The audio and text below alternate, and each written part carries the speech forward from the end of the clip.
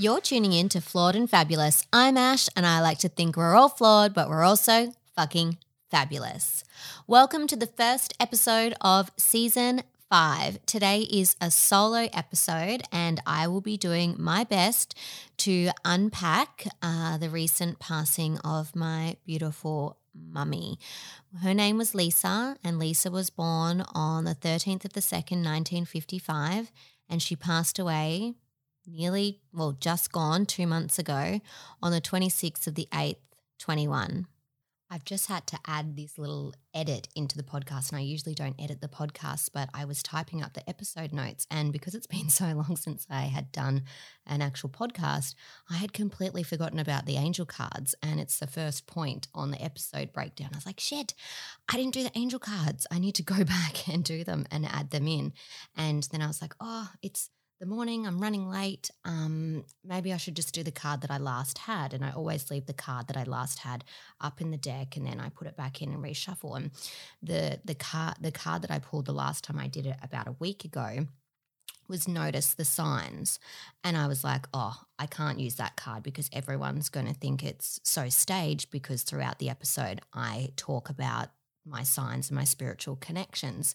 So I shit you not, I have just quickly, it is 6:10 a.m. in the morning, and I was like, I'm going to reshuffle the cards, pull out a card, and, that's the card that I'm supposed to have. So I've shuffled the cards, and then I'm like, I'm not going to pick the top one. I'm going to fan them out across my desk, and I'll pick whichever one stands out to me. And one was just in full display of the same picture that's on all of them. I flipped it over. I shit you not. It is the same card, and it says Notice the Signs. Yes, the signs you've been receiving are heaven sent. We drop feathers, coins, and other signs upon your path to remind you that you're loved and never alone. The angels gave you this card to help you understand the signs you've been receiving lately. These signs may include feathers, coins, butterflies, birds, and other repetitive visions that make you think of the angels, who have deliberately sent you these signs to let you know they're nearby, protecting, loving, and guiding you. Additional meanings for this card. Your departed loved ones in heaven are saying, hello, I love you. Notice and believe in the repetitive signs you have received as validation that you're on the right path. Have faith. Follow the signs that are guiding you to your heart's desire. So, wow, you all know how I feel about the signs anyway, and I'm just completely mind blown that I've got that card again in such a rush and a random shuffle. But I believe in the signs. If you're on your own spiritual connection journey with past loved ones, I cannot say to you enough, look for the signs. They are around, sending you their love and their messages. Now let's get back to the podcast. Mum had cancer. Her cancer was bile duct cancer. So for those of you that don't know what bile duct is, your bile duct is in your liver. And if you've ever been very hungover or unwell and had a bit of a vom, and you vomit up that orange foamy stuff, that is from your bile duct. Mum was first diagnosed with her cancer in May 2017. That was 2 months after Horn passed away, and at the time, I've explained this before in a past episode, that she thought that the pains and the weird feelings that she'd been having in her stomach were anxiety and feeling of worry about everything that had happened. But after a fair bit of time, she knew that wasn't really what it was. So she went to the doctor, and that's when she was diagnosed with bile duct cancer. At that time, we were told that the survival rate was very, very slim. I'm pretty sure it was 5% for this specific cancer. And that was very daunting and scary for not only Mum, but for all of us as well.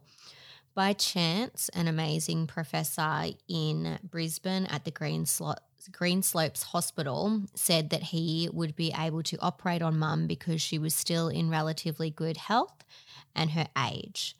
This was a massive operation. He went into mum's liver to dissect it and remove the cancer that was in there. But when he got in there, it was a lot worse than what he had predicted.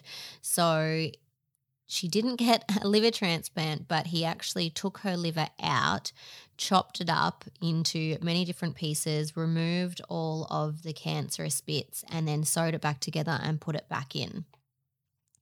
After this operation, mum went into remission, which was amazing. And in this time, that allowed her to marry her longtime partner and best friend, my stepdad, Darren, after 24 years together. They also went on numerous holidays and she got to spend a lot more time with her grandsons. In August of 2019, nearly 2 years later, the cancer had returned. We were told at this point in time that no operation was possible because of how enormous the first operation was, but also the tumours had come back. And although they weren't in her liver, they were now in her stomach or close to, it was still called bile duct cancer. So the operation wasn't possible and now chemo was happening. So mum, being mum, the fighter that she was fully committed to chemo. I knew that she was scared, and when she broke the news to us that it had come back, she said to my brother and I, you know, I've had my extra time. Whatever happens now happens. You've met Eden. I'm not worried about what's going to happen to you. Maddie, you have Shani and you have your beautiful grandson. Your beautiful son, my grandson, Jaxie. And if it's my time now, it's my time, but I'm going to give it a hell of a fight. At that time, Eden and I had just broken up and I hadn't told mum yet, and I'd moved into my own place. Well, we hadn't broken up, sorry. We were taking a break to figure out everything, the layers of our relationship, and I'd moved into my own place. And so I said to my mum, like, well, you can't go dying on me now. Eden and I have broken up, so stay worried and stay alive. But that was just a joke to give mum some motivation to keep fighting.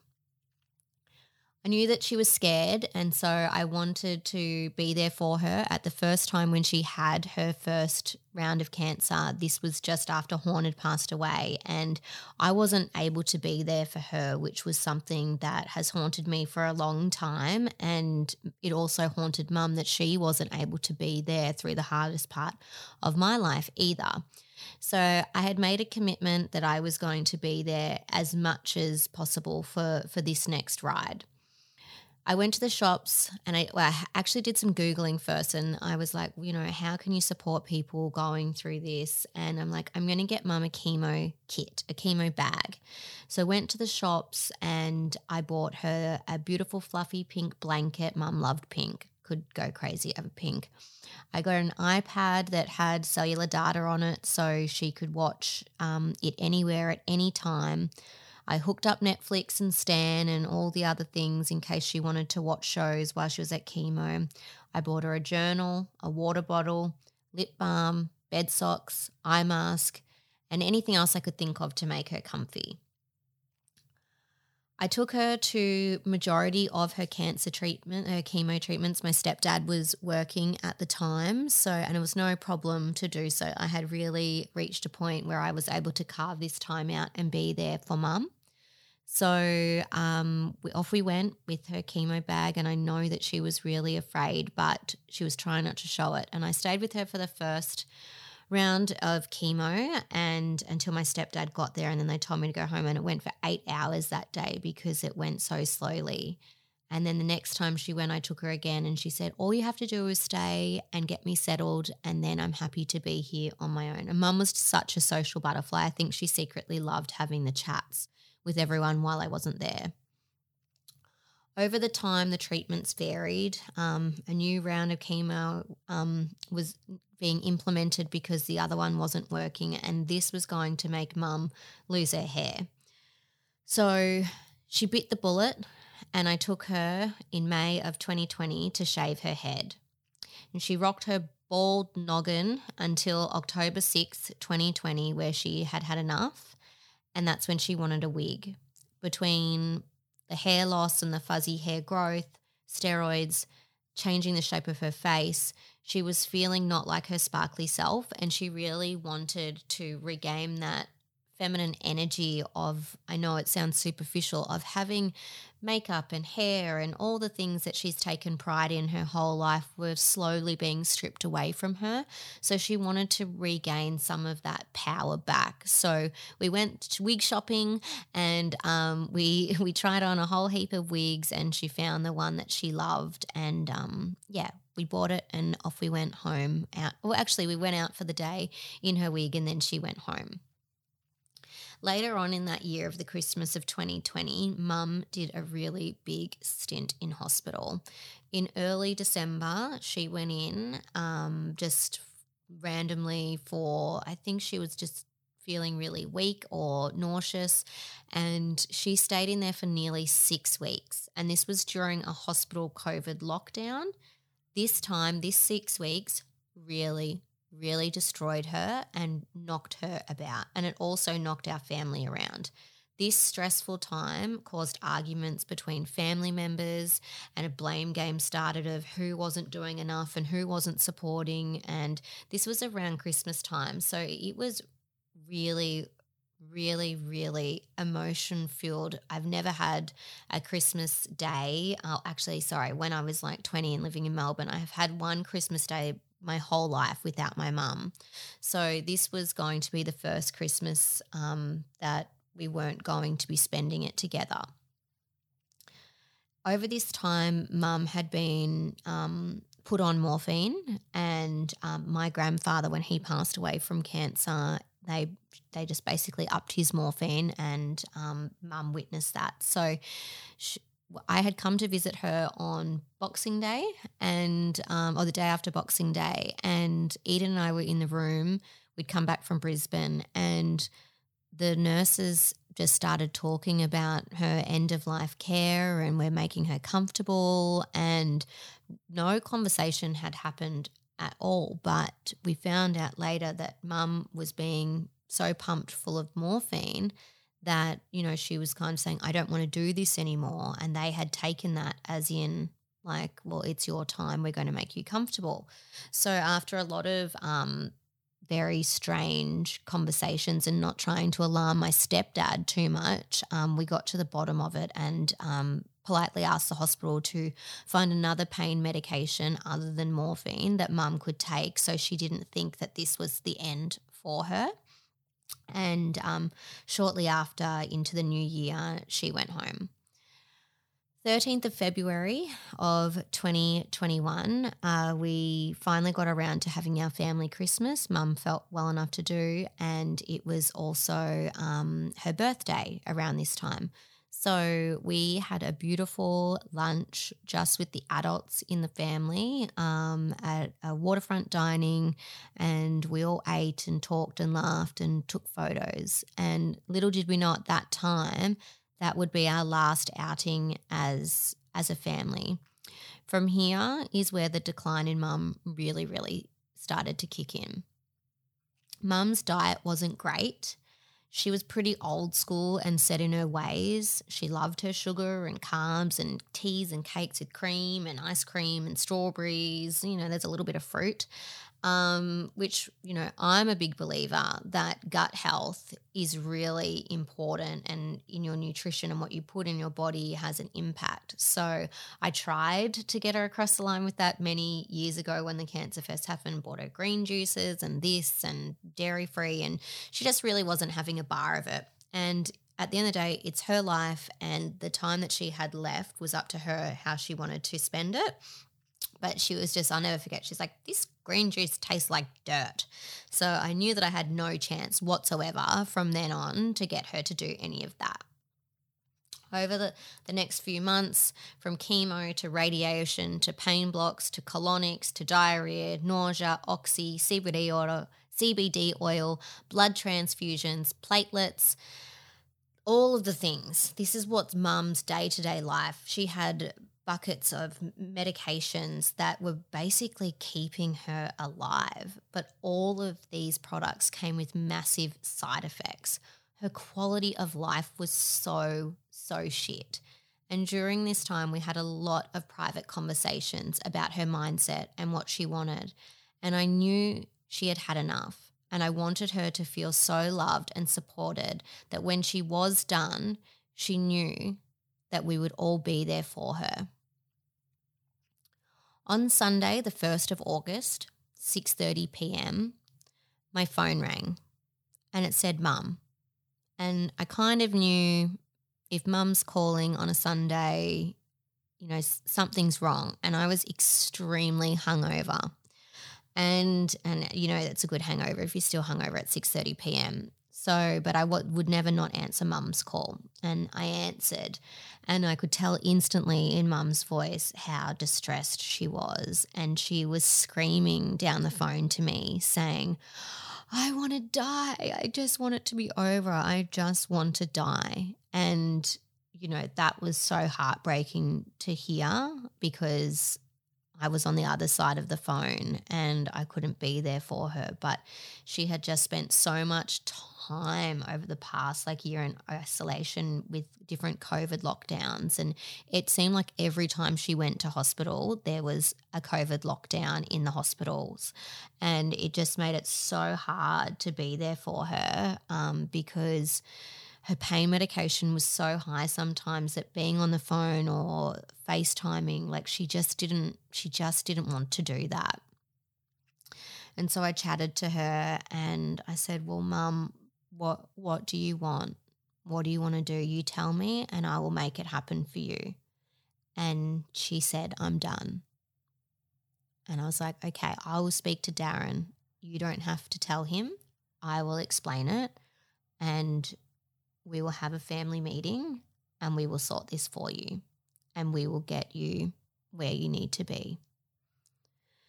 The next morning, I must have been after Mum's doctor's rounds. I had a text message, so it was maybe 7 o'clock in the morning, and it said, don't tell Darren. There's going to be a family meeting tomorrow and the doctor's going to run through everything. In all honesty, I was so fucking relieved that message came through because I was replaying in my head, how do I tell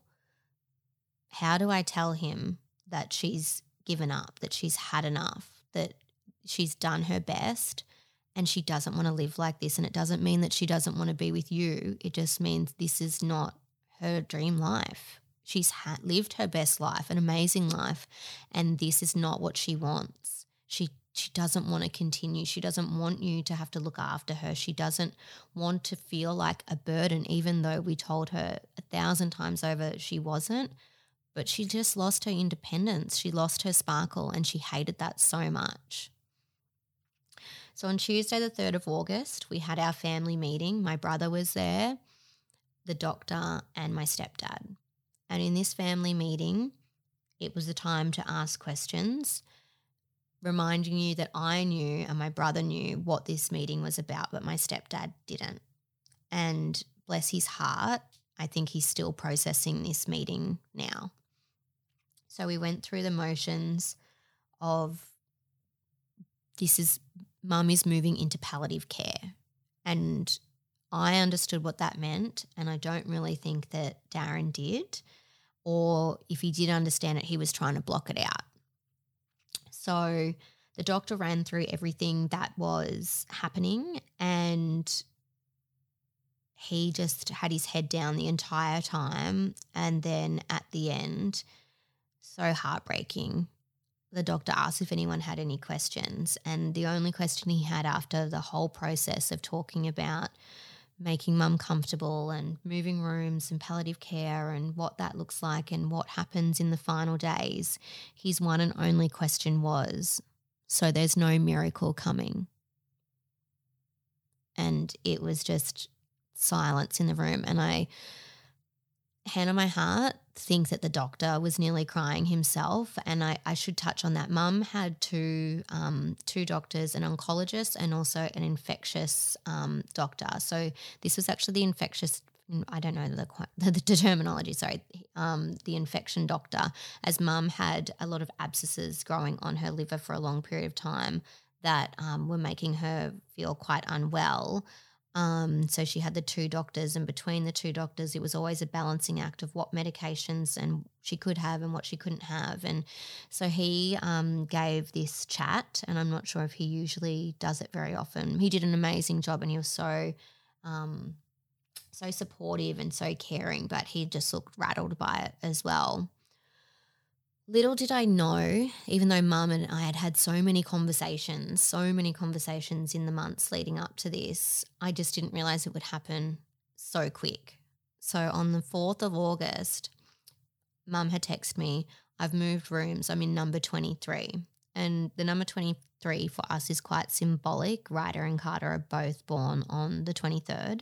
So I think Mum liked that there was a kind of like a lucky number involved in the process. But little did I know that meant that Mum's nutrition and food and everything would start to be declined, and that she would be on morphine, and we were starting our ride now. So that was on Wednesday, the 4th of August. On Friday, the 6th of August, that is the last day I received a text message from my mum. I did go back through my phone to get that detail because it felt like, in all honesty, it was a lot longer. Like our communication had really died off. Mum was becoming more and more withdrawn and disconnected, and so that was my last text message. On Thursday, the 12th of August, we had a smoking ceremony at our property, and my mum has Indigenous heritage, which was important for us to also acknowledge the custodians of our beautiful country and have them come and bless our land and tell some stories to the kids. And it was a fabulous day. And if you'd like to read more about that, I have a post on my Instagram that you can see some photos and read about the beautiful afternoon that we had. But during the smoking ceremony, it is to cleanse you and release and let go. And during that ceremony, when we were breathing in the medicinal smoke from the gun leaves, I was just thinking about my mum, and we just had this crazy week of these hard conversations, and I was just chanting her name in my head and, wishing her well and her spirit be cleansed, because I knew what was coming, but I didn't know when. And that's the hardest thing about palliative care, this waiting game it's just so fucking intense. And, I've never been so anxious about my phone and answering every call and doing all the things like messages and this and that. Every time my phone rang, I'm like, oh my God.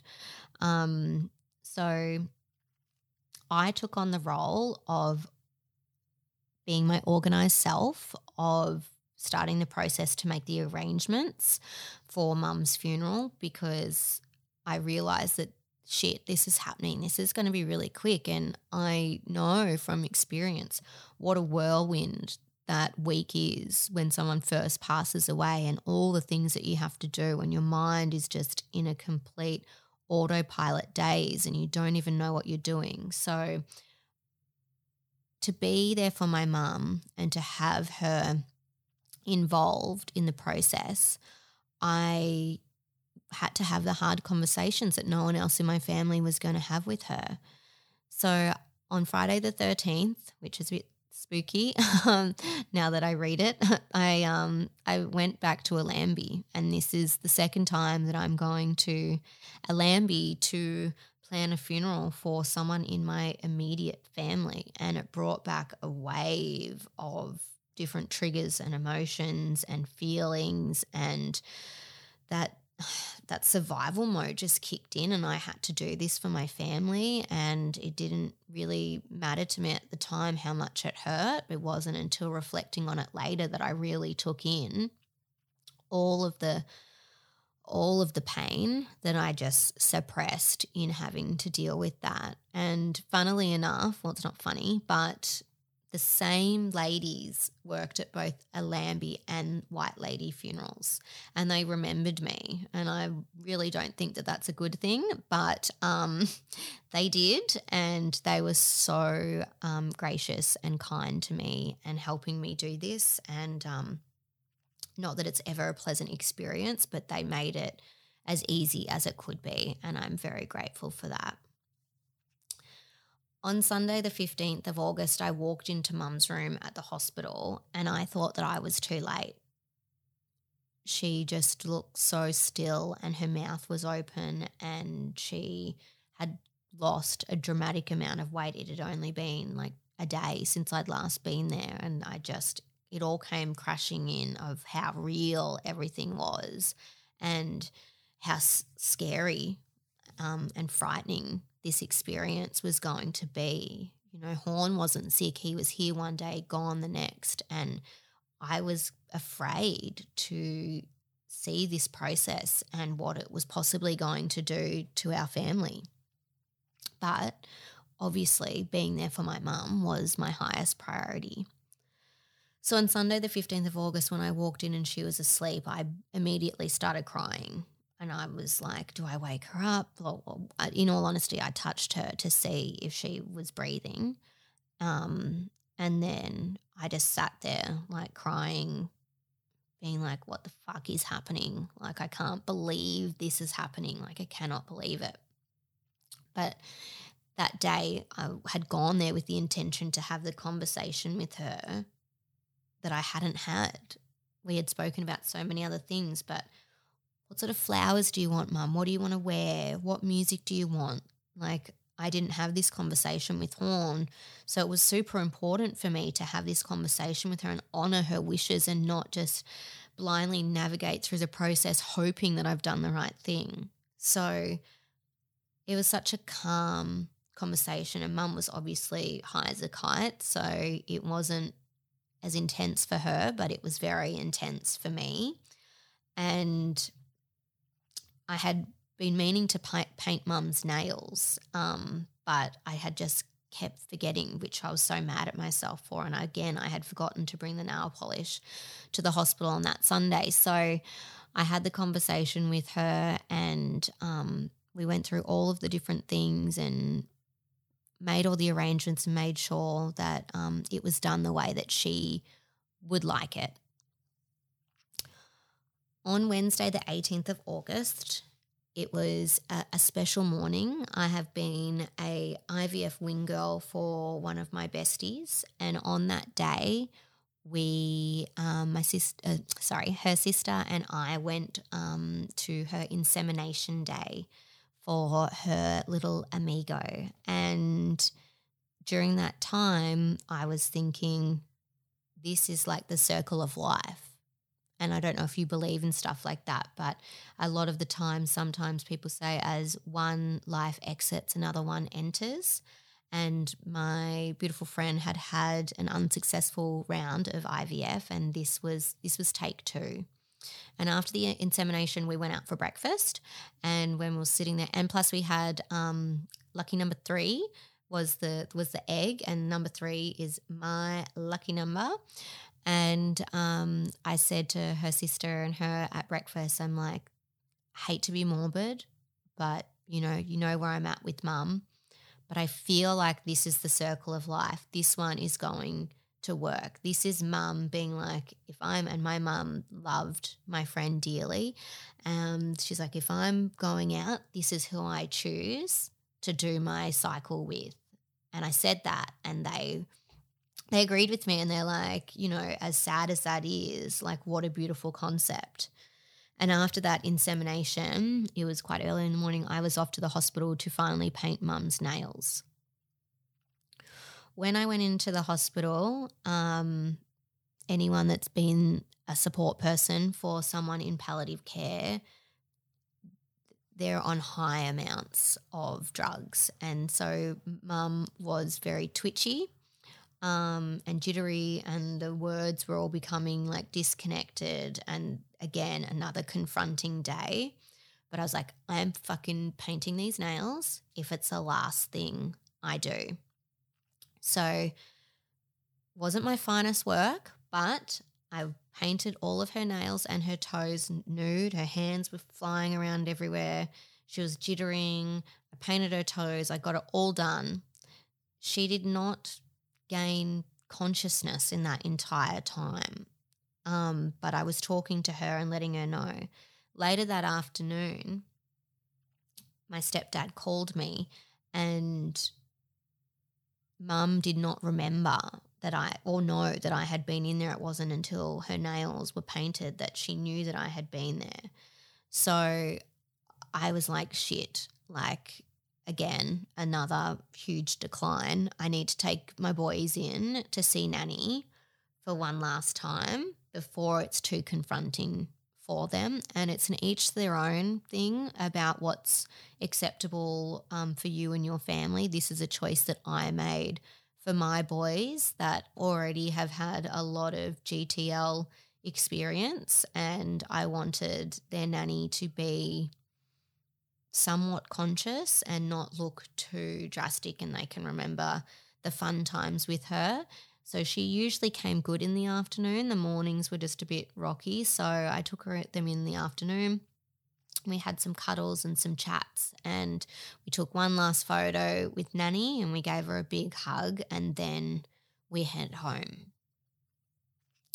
On Friday, the 20th of August, my stepdad called me at about 9:30, 10 or 10:30 to say, you need to get here right now and come in quick. And he was very distraught. And at that point, we thought it was the end for Mum. So my brother picked me up and we drove in together to see Mum this what we thought was one last time.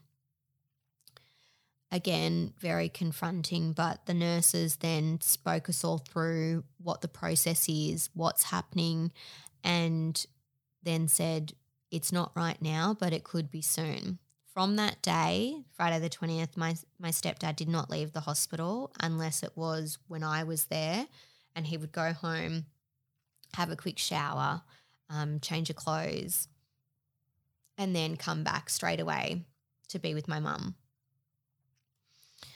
That next week was a very, very soul-destroying week, and I send my love and support to anyone that's been through this or has gone through it, or is going through it.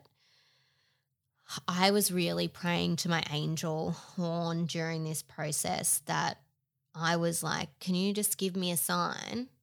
Give me a sign that today is going to be the day so I don't miss it, or like I just kept asking him for signs. And anyone that's been following along for a while know that 313 number is like a massive thing for me and him. It's our like way to spiritually connect.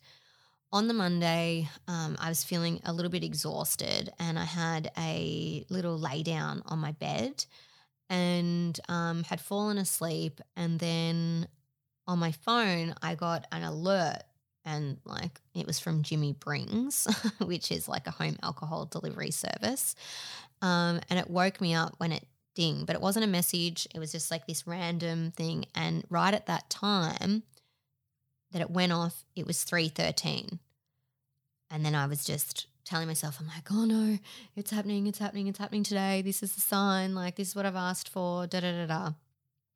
Nothing happened on the Monday.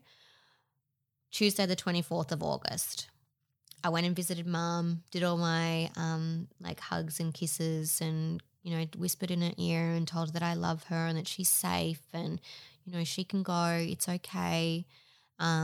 And so when I was heading home from the short trip from Bundall to Miami where I live, there were two cars right after each other that have 313 on their number plates. And I was like, oh no, tonight's the night. It's happening now. Like, you know, I've just left. I've just missed it. I should have been there. Again, nothing. Wednesday, the 25th of August, my brother's birthday. And this was a tough one. I had to have a conversation with my brother leading up to his birthday to say, if Mum passes away, my brother's a big softie and he's very emotional and he takes things to heart, and he would be destroyed if this ruined his birthday forever. So I was so mindful of trying to convince him that if Mum passes away on your birthday, it's a special connection that you both have forever. It's the circle of life again, and it will mean because she doesn't want you to be sad on your birthday. She wants you to be celebrating and having fun. So on the way to the hospital that day, I was taking my brother and his fiance out for lunch with Eden and the kids to just try and have a happy day. And I went to the hospital first, and on the way, got to the car park. In the car park, there's a car with 313 number plates. And I'm like, Eden, look. And so then I was like, oh my God, it's going to happen today. It's going to happen today. Like, please don't happen today. And then we went out for lunch and nothing. Thursday, the 26th of August. I was at the new Hot Rock having a walkthrough at 9 a.m. And there was one car parked inside the new factory with the number plates 313 on it. It was randomly just there inside the Hot Rock shed. And I was like, that's weird. And I was talking to the builder and having a chat, and he was like, the old site manager, he's had to go on leave. There's a new site manager here. His name is Brendan. And I'm like, what? Are you joking? And then it got better that his name was Brendan Horn. And I was like, you're fucking shitting me. Like, there's no way. Then one of my really good friends who has been helping me doing the plumbing on New Hot Rock was there. I was retelling this story. I'm like, look at the number plate. And it just happened to be one of his staff members. And then I was like, there's a new site manager. Guess what his name is? And then this white butterfly flew past me, and I was like, oh my God, I'm so creeped out. And he was creeped out, and I was like, oh, this is just crazy. But at that time when I was at Hot Rock, I wasn't really thinking outside the bubble, and I just got in my car and drove to the other Hot Rock to check in with everyone. And right when I pulled up, I had a phone call from my stepdad at 9:37 on Thursday, the 26th of August. The phone call, she is gone. And it was the weirdest feeling. I can't explain what it was. I just felt stunned. And then I don't know if it's selfish or if anyone else that has been through this, but I felt relieved. And then I felt mad that I was like relieved, but she had just been through so much. And this last week, nearly a whole week, no food, no water, just upping the morphine. And it was just horrendous that I was relieved that it was over. And my stepdad was crying on the phone, and I was just sitting in my car out the front of work, and I was talking to him on the phone. And my brother, we worked together, he just waved to me through the window because I was in my car, and he hopped in his car and he drove off to go get morning tea. And I was like, fuck, he's just driven off. I can't ring him when I've been here to say that mum's gone. I'm just going to have to hang out here until he gets back. And then I was waiting, he wasn't coming back. I'm like, are you coming back? And then he's like, yeah. I'm like, okay, cool. And then someone in the meantime has texted him to be like, I'm sorry about your mum. And then he rang me and he's like, are you waiting to tell me something? And I'm like, yes, where are you? And he's like, I already know. I got a text message. And I was like, oh. And like, he felt the same as me. He felt relieved. You know, we felt sad, but, you know, our mum was gone a long time ago, and she wasn't, I don't even know, she was probably staying alive for my stepdad because, you know, she didn't want to be here. And, you know, once you get told that, like, you're not going to get any better, like, what do you do? How do you process that? How do you make those decisions that, you know, do you give in, or do you keep fighting when every day that you're living is a fucking hellhole? And just after my mum had passed away and I was on the phone to my stepdad, he put the phone to her ear and, you know, he's like, talk to her. And I just said, like, bye, mummy. I love you. And, I'll see you again soon. I actually forgot to mention that when I had the hard conversation with my mum, and I still cry every time I think about it, that when I was saying to her, when you see Horn again, can you please? Because I just couldn't get the words out so many times when I wanted to talk to her about it.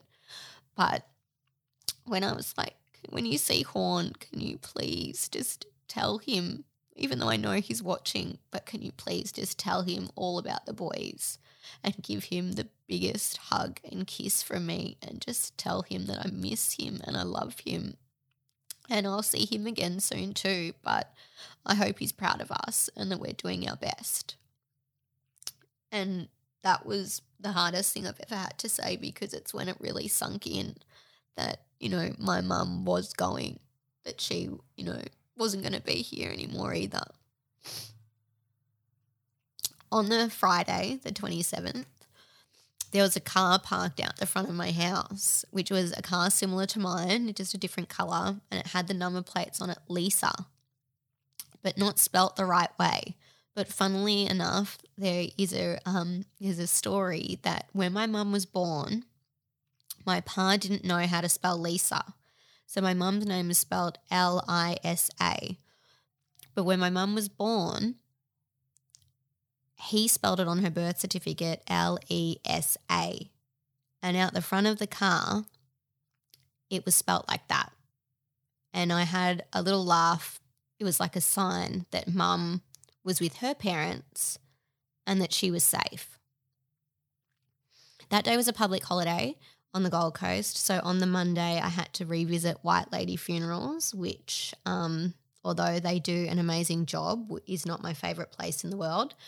And, going in there and making those arrangements and planning the funeral and visiting the priests and doing all the things, which I did alone, which I'm okay with. My brother doesn't cope, and I didn't want to expose him to that. And on the Friday when we had gotten the call that we need to rush into the hospital, my brother was there, but that was the last time that he went, and he made a call for himself that I can't see anymore.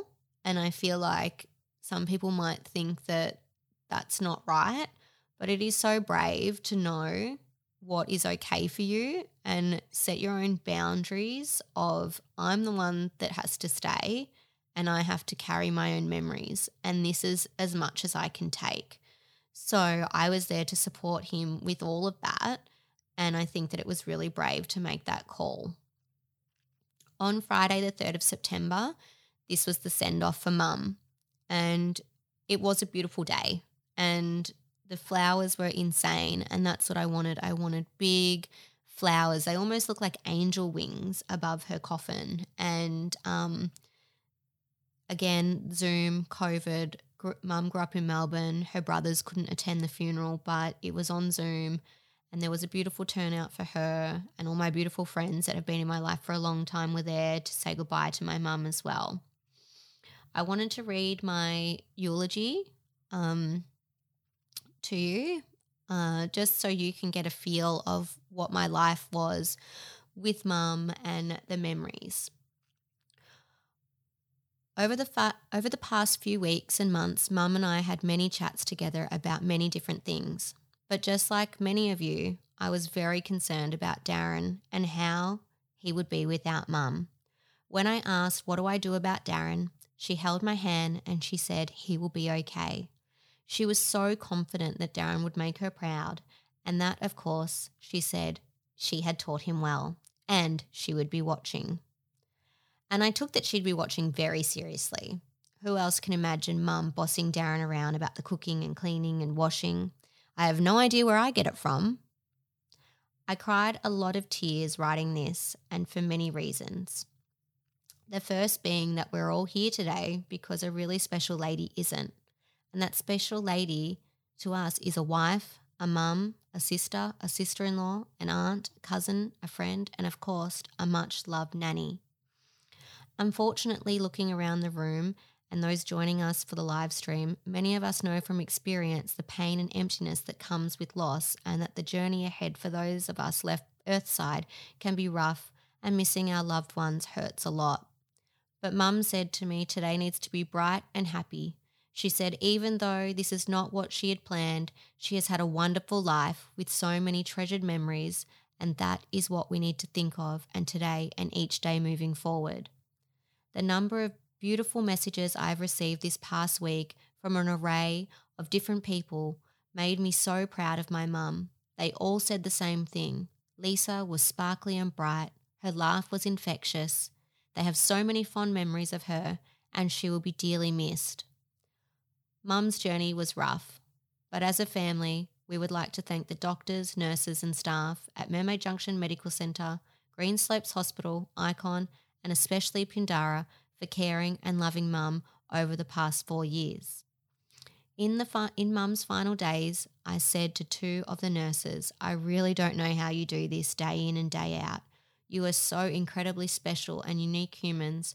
And one of the nurses said so powerfully and without hesitation, it's a privilege. I could feel my whole face begin to twitch while holding in my tears. And when they left the room, I grabbed Mum's hand and said, they're absolutely right. What a privilege to look after such a beautiful woman.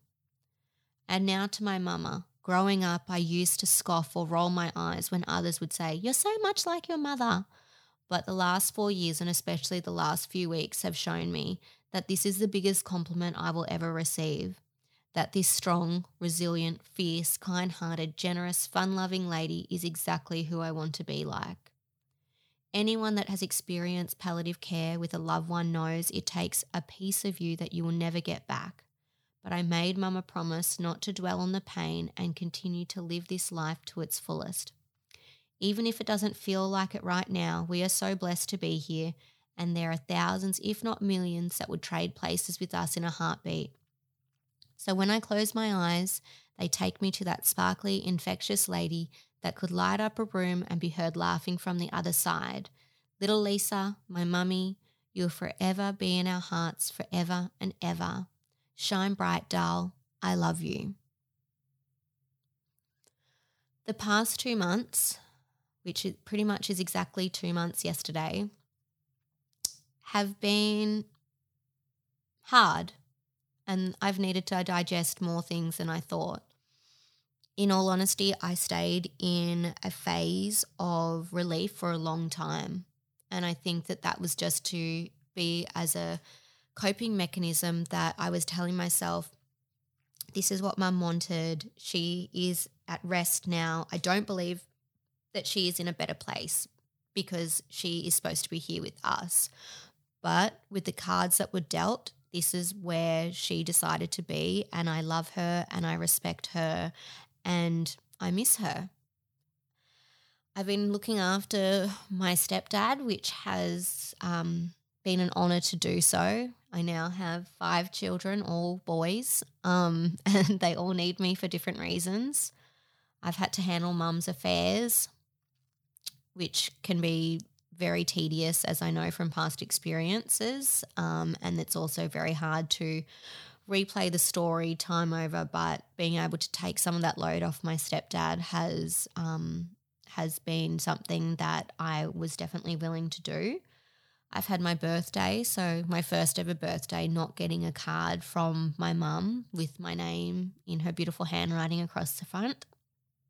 And I've only been to visit her once, and I think that was also me blocking out that I just can't believe that I have to go back to that place again, our special place that we call it, and visit yet another person that I love so dearly, and that's a huge part of my life, and now they're gone. And what does my life be like without them here? And, that's really still yet to set in. I don't know what life is going to be like in the future without her. So I'm still processing all of that, and doing this podcast is another part of healing. It's one of my, audio journals that I share with you all, and it helps me unpack and process. I still feel relieved at times. It was, a lot visiting hospitals day in and day out and having limited conversations due to the level of medication that she was on. But the sadness has definitely started to creep in, and I'm looking at possibly going back to therapy to unpack that a little bit more. Our relationship was, of mother and daughter, which I don't have any daughters. But from all the quotes and poems, I believe that it's a bond like no other.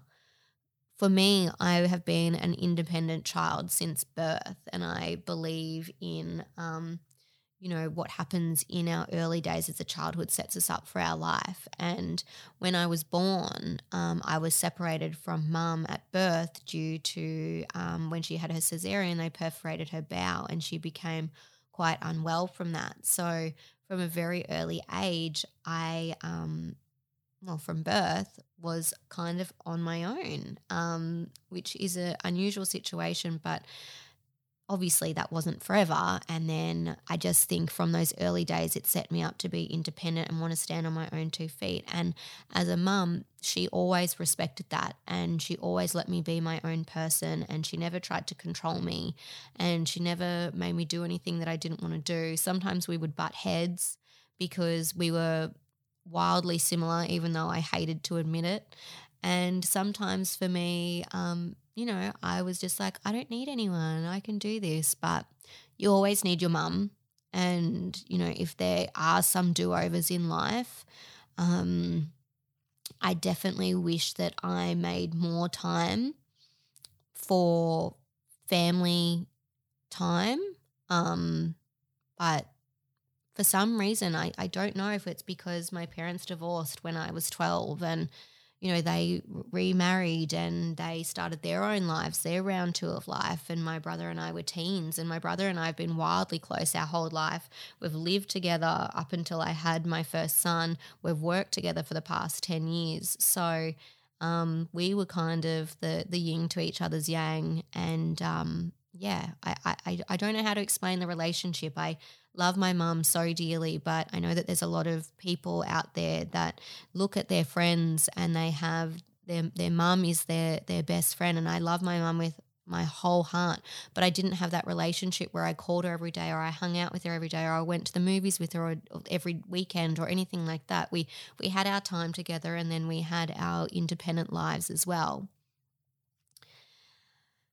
Life deals you these cards and you learn to get on with it, and, but there are triggers and there are mindset things. And when I was just recently at Gwingana for a health retreat or a wellness retreat, every morning we started with Qigong, and it's like a Tai Chi. And my mum used to go to Tai Chi in the park at Burleigh, which was so wild for her because she was never into anything like that, but she loved it, and she always spoke about wanting to get back there and wanting to do it again, but she never got the opportunity to. So when we got to Gwingana, we're on this amazing mountaintop.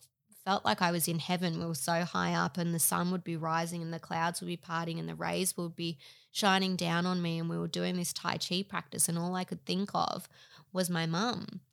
And I don't know if you remember earlier on, I told you about the white butterfly that flew past me on the day that she passed away. And from that day on, I had said to myself that whenever I see white butterflies, that is when my mum is around me. And when we were at Gwingana, there were so many beautiful gardens, and there were just every now and again I would be thinking or doing something, and a white butterfly or a little, I'm going to call it a flock, I don't know what they're called, a flock of white butterflies would just go around my head or come really close to me that they were going to land on me and then take off. And such a magical experience. And I know I have 313 to show me when Horn's around, and now I have the white butterflies to show me when my mum is around. One thing that I want to touch on really quickly before I wrap up this episode, and I know that I've always made a conscious effort not to talk about politics, religion or vaccinations, but I will always commit to talk about something if I'm super passionate about it. And just in the days after Mum passed away, voluntary assisted dying was approved in Queensland. And anybody that has had a loved one that has passed away from cancer know that this is an incredible shift and it will change so many people's lives. It will give them grace and dignity and their last little bit of control and choice. That's all I'm going to say. And I couldn't be happier that this bill has been passed while it is too late for my mum. I hope that for the many people that have been given a terminal diagnosis, that this does bring them some peace and comfort. And to finish, I really want to say, for anyone that has a loved one or it is them themselves going through this, saying I have had enough is not quitting. Your body, your choice. Thanks for tuning in, and just remember, we're all flawed, but we're also fucking fabulous.